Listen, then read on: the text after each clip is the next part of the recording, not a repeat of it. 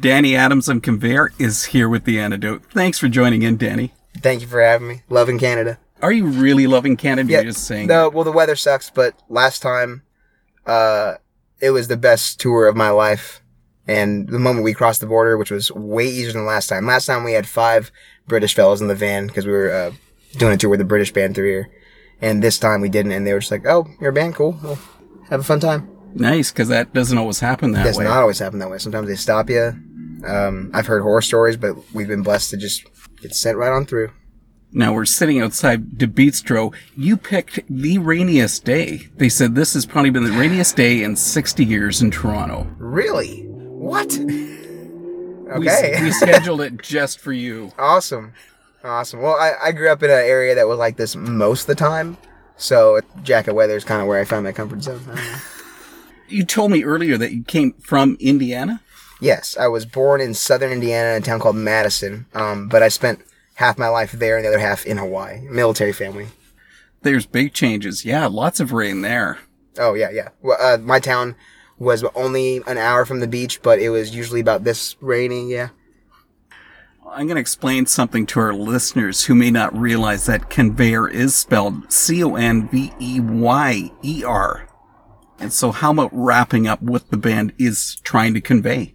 Well, if I were to put it in a nutshell, with Conveyor being a synonym for messenger, all we want to do is be as transparent as possible with what has caused us to question or doubt and even acknowledge and embrace our faith in God with our listeners, whether that be through a daily social experience. We have a song that's written about what it feels like to be hurt by people who are only interested in the fact that you're in a Christian band. I'm not saying this is a problem to the point where I complain about it, but for the first time I actually wrote a song where I was like, hey, it's a real bummer that you can walk up to a stranger and you want to know what's going on in their life with God and you don't even know my middle name. It's small things that are very impersonal. It happens a lot of Christian music events, and it catches me off guard sometimes. So there's an example of how intimate and I guess not typical we are with what we're trying to share with our fans. And that's just an example. We have songs about hardship and loss, losing loved ones, suicide, everything that's made us look at our faith and go, okay, how does this coincide with what I believe? What is this going to take away from my faith? And what is it going to give me? Because that happens to everybody every day. Those Christian events, do you actually try to avoid going to them? Oh, not at all. I try and keep myself level-headed, and know that I might experience some culture shock because I was raised in an awesome family and we did identify as Christians, but I truly didn't know that I wanted to follow Jesus until I was like 20 or something. And that was 7 years ago. So yeah, I don't avoid it. I just know that, I might be asked some questions that, I would consider abnormal, coming from a life outside of Christian music culture, I guess.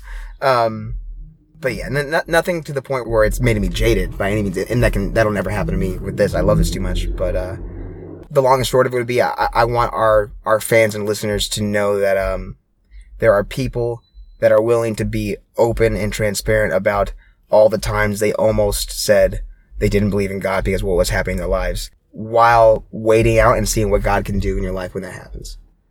That's happened to me too much for me to deny that that's what I should be writing about. So, Conveyor has had a few lineup changes since the band began. Yep. Who's in the band now? Our only original member left is our guitar player, Ty Brooks. He formed the band in 2011. They did a couple of small tours in those first couple years. In 2012, my old band was touring through the Midwest, and we actually played a show with Conveyor and became buddies. Years later, I found myself not in a band anymore, and my friends in Conveyor needed a vocalist, and the rest is history. Some guys get married when I start having kids, and we're like, well, this train isn't done yet, so let's call up our friends. It's a revolving door of friends. It has slowed down to a halt now. We've got the lineup figured out finally, with guys that are knowing what they want to do with their lives, with some longevity. But yeah, it's just a party. It's always our buddies, which is awesome. Yeah, because you came into Conveyor after the previous vocalist moved on. Yes. Isn't that a tough role to fill? I mean, here you've got fans and the other band members have certain expectations, and you don't want to copy another vocalist's style. Oh, for sure. So what do you do? Man, you have patience with yourself. That's what you do. The previous vocalist, Carter Daniels, he's still a great friend of ours. It was nuts because Conveyor, when I joined Conveyor, hadn't like been on coast to coast national tours yet. They've done some like a Midwest and East Coast stuff, but they hadn't been as out as we have been since the band picked up when I joined. But it was definitely, as far as melodic hardcore goes, Conveyor in my opinion, held it down for the Midwest, along with bands like Steady Hands, just for instance. Another great band that's now defunct. But yeah, it was hard, man. I definitely had some confidence issues. Carter's a great vocalist, he's a great guy. What this band meant to me when I was just a fan or helping them book tours before I joined, I didn't want to walk into a band and feel like I was taking something away from it that was better left there. So it's been an experience of patience with myself, Mm-hmm. And we did the first full length I did with Conveyor. I know that I was definitely trying to fit into the vocal style of the previous record. And with this new record we're doing, finally I found where I am in Conveyor. Got it. Yeah. And what about with the other new band members coming in? Did they make a significant change in any way to your sound? Yeah, definitely. Like he actually left the band recently. Our buddy who was drumming for us got engaged, so we had to part ways and write a record and hit the road more. But he joined with me. He's a very good friend of mine, Daniel Glover. Every drummer's different.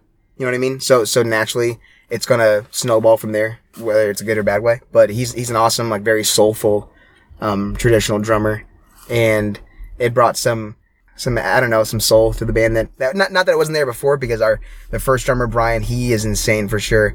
It's interesting getting to see how the music feels, almost spiritually or internally, depending on who's playing it, because every guy is different, It's changed in that sense, with Jared on guitar now, and even just the fact that we have a new lineup and new music is about to come out. We're all in a mindset of like, let's start fresh. Let's see what we can produce now and leave what Conveyor sounded like as a whole in the past and just naturally evolve with it, So yeah, good things. That switch from Conveyor being independent, being a regional band, and then you signed with Victory Records for your 2015 full length, When Given Time to Grow. How has being with Victory changed anything for you? It's changed my whole world. I don't mean to sound ostentatious. Other than being a fan of the label thing, I grew up listening to Victory's hardcore roster. Are you serious? Because it was the best. It's my. Oh, that was your in. That's why you were able to get signed. I grew up I remember being 13 in Hawaii, and my mom, being the lovely woman she is, she was like, "Oh, my son loves this weird, loud music. I'm going to sign up for a monthly sampler CD." Right. And I think my first sampler was like, it had a Treyu, Silverstein, and Bayside, and probably The Sleeping on it. I was like, "Oh, this is awesome." I mean, I'm sure it's still the same for a lot of kids now, but there was a time when Victory Records was putting out like the household brand name post-hardcore, metalcore, hardcore, emo bands, punk rock bands. It's the, I'll never get my teenage years back.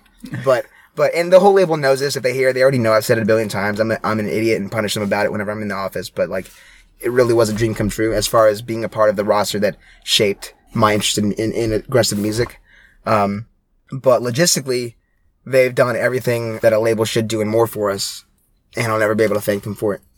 You were destined to be part of that outfit. Oh, God. I hope so. I want to get into that album.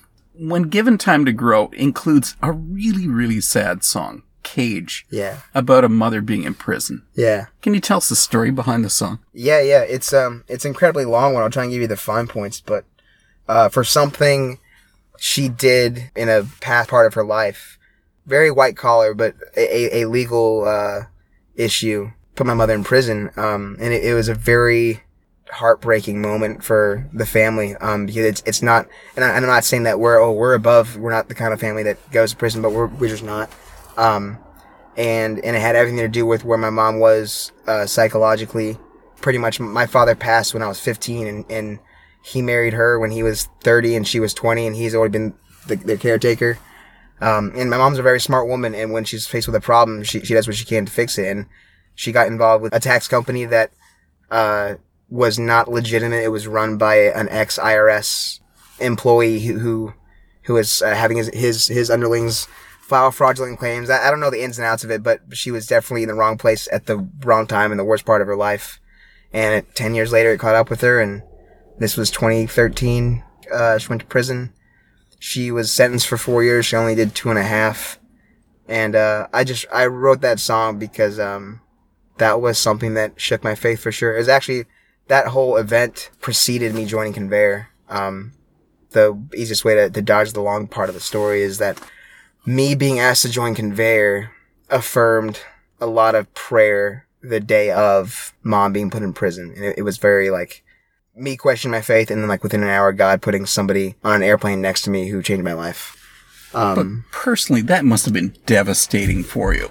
That'd be so difficult to go through. For sure. And I mean, I'm not the one in prison. I was, it's so selfish to say this, but I was blessed enough to know that my mom ended up spending most of her time in a very low security, it actually used to be a boys military camp in Texas. That helped me not worry about her so much, but she's a strong woman, man, and she got out fine. She's back in Hawaii with her husband who stayed loyal to her the whole time. They're just back doing what they were doing before.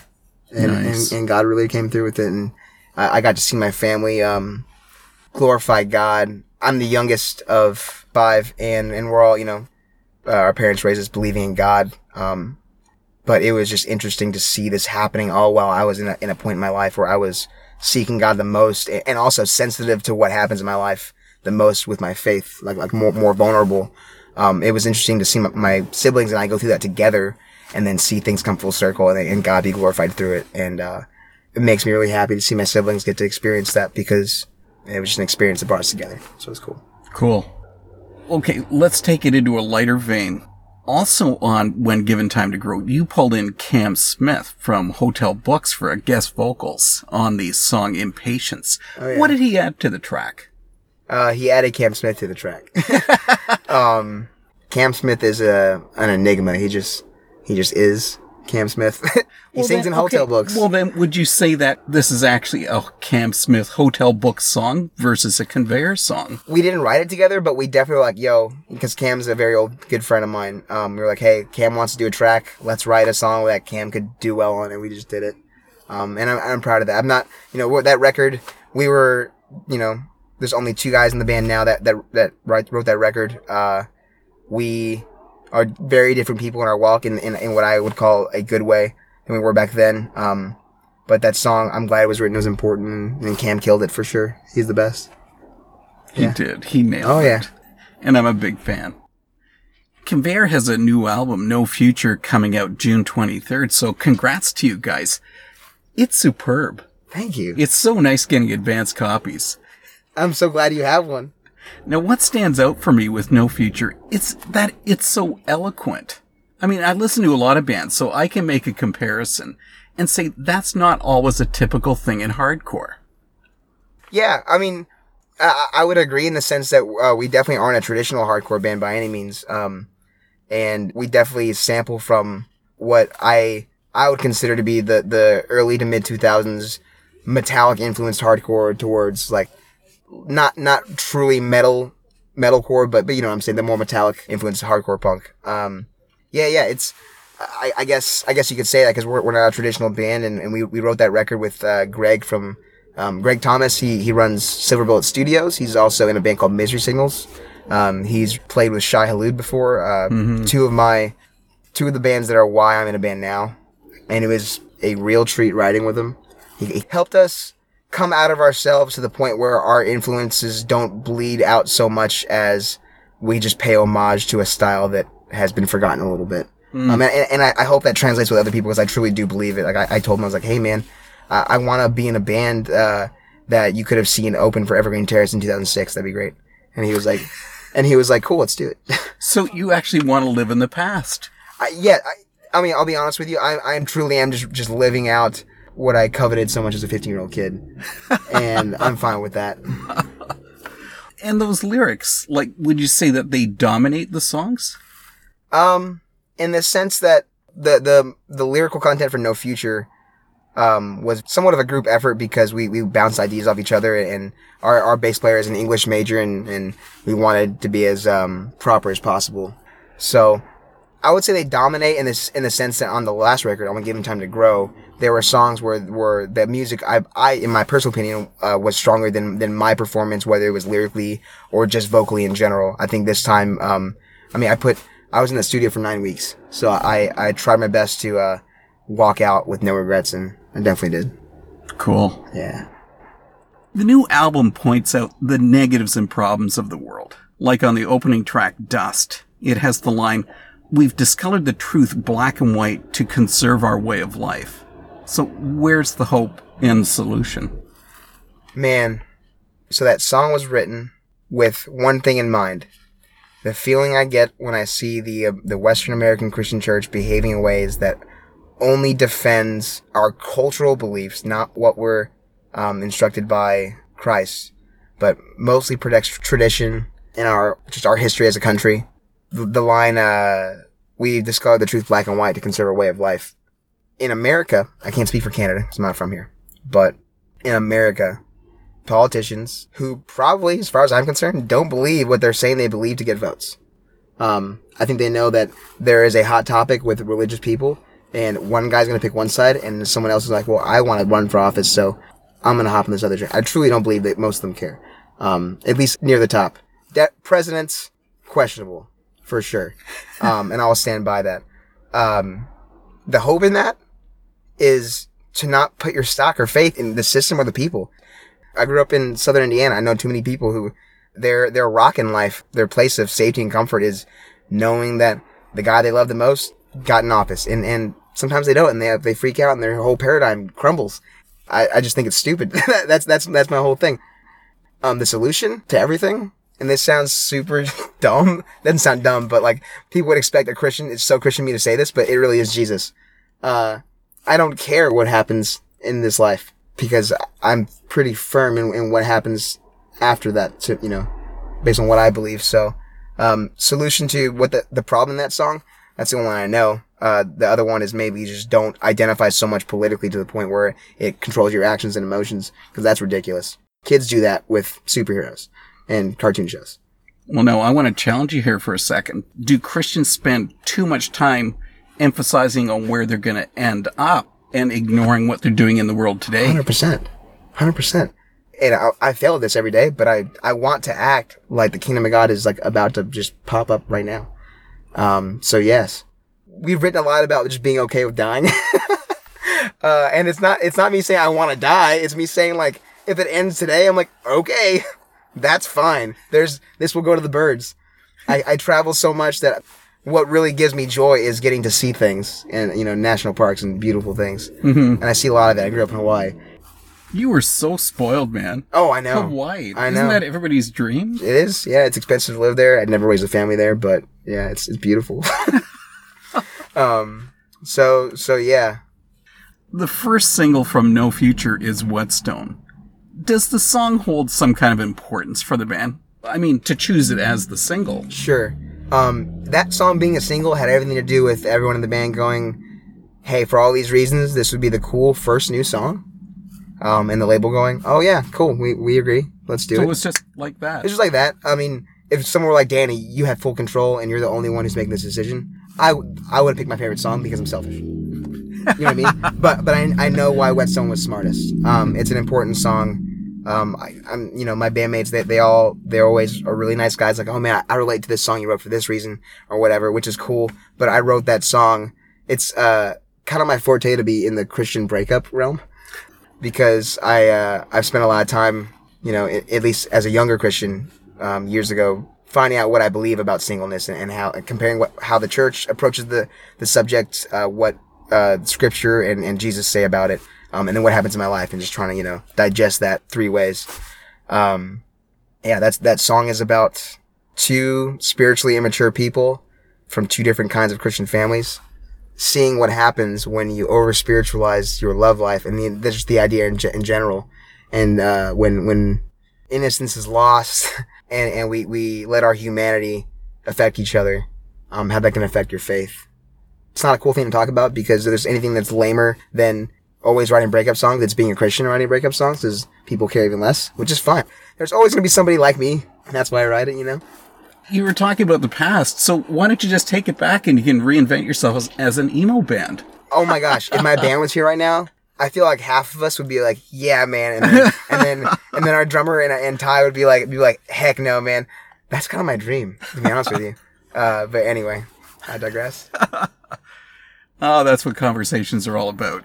Okay, final thought. Now, with the album being titled No Future, is that going to make it totally redundant for me to ask about the future of Conveyor? Sure. We had the thought, like, hey, maybe we, like, spoke it into existence for us to just be doing terribly from here on out by naming this record No Future. But I don't necessarily believe in that. Right now, all we want to do is play a place we haven't played before, and so far, we've got the US and Canada on lock.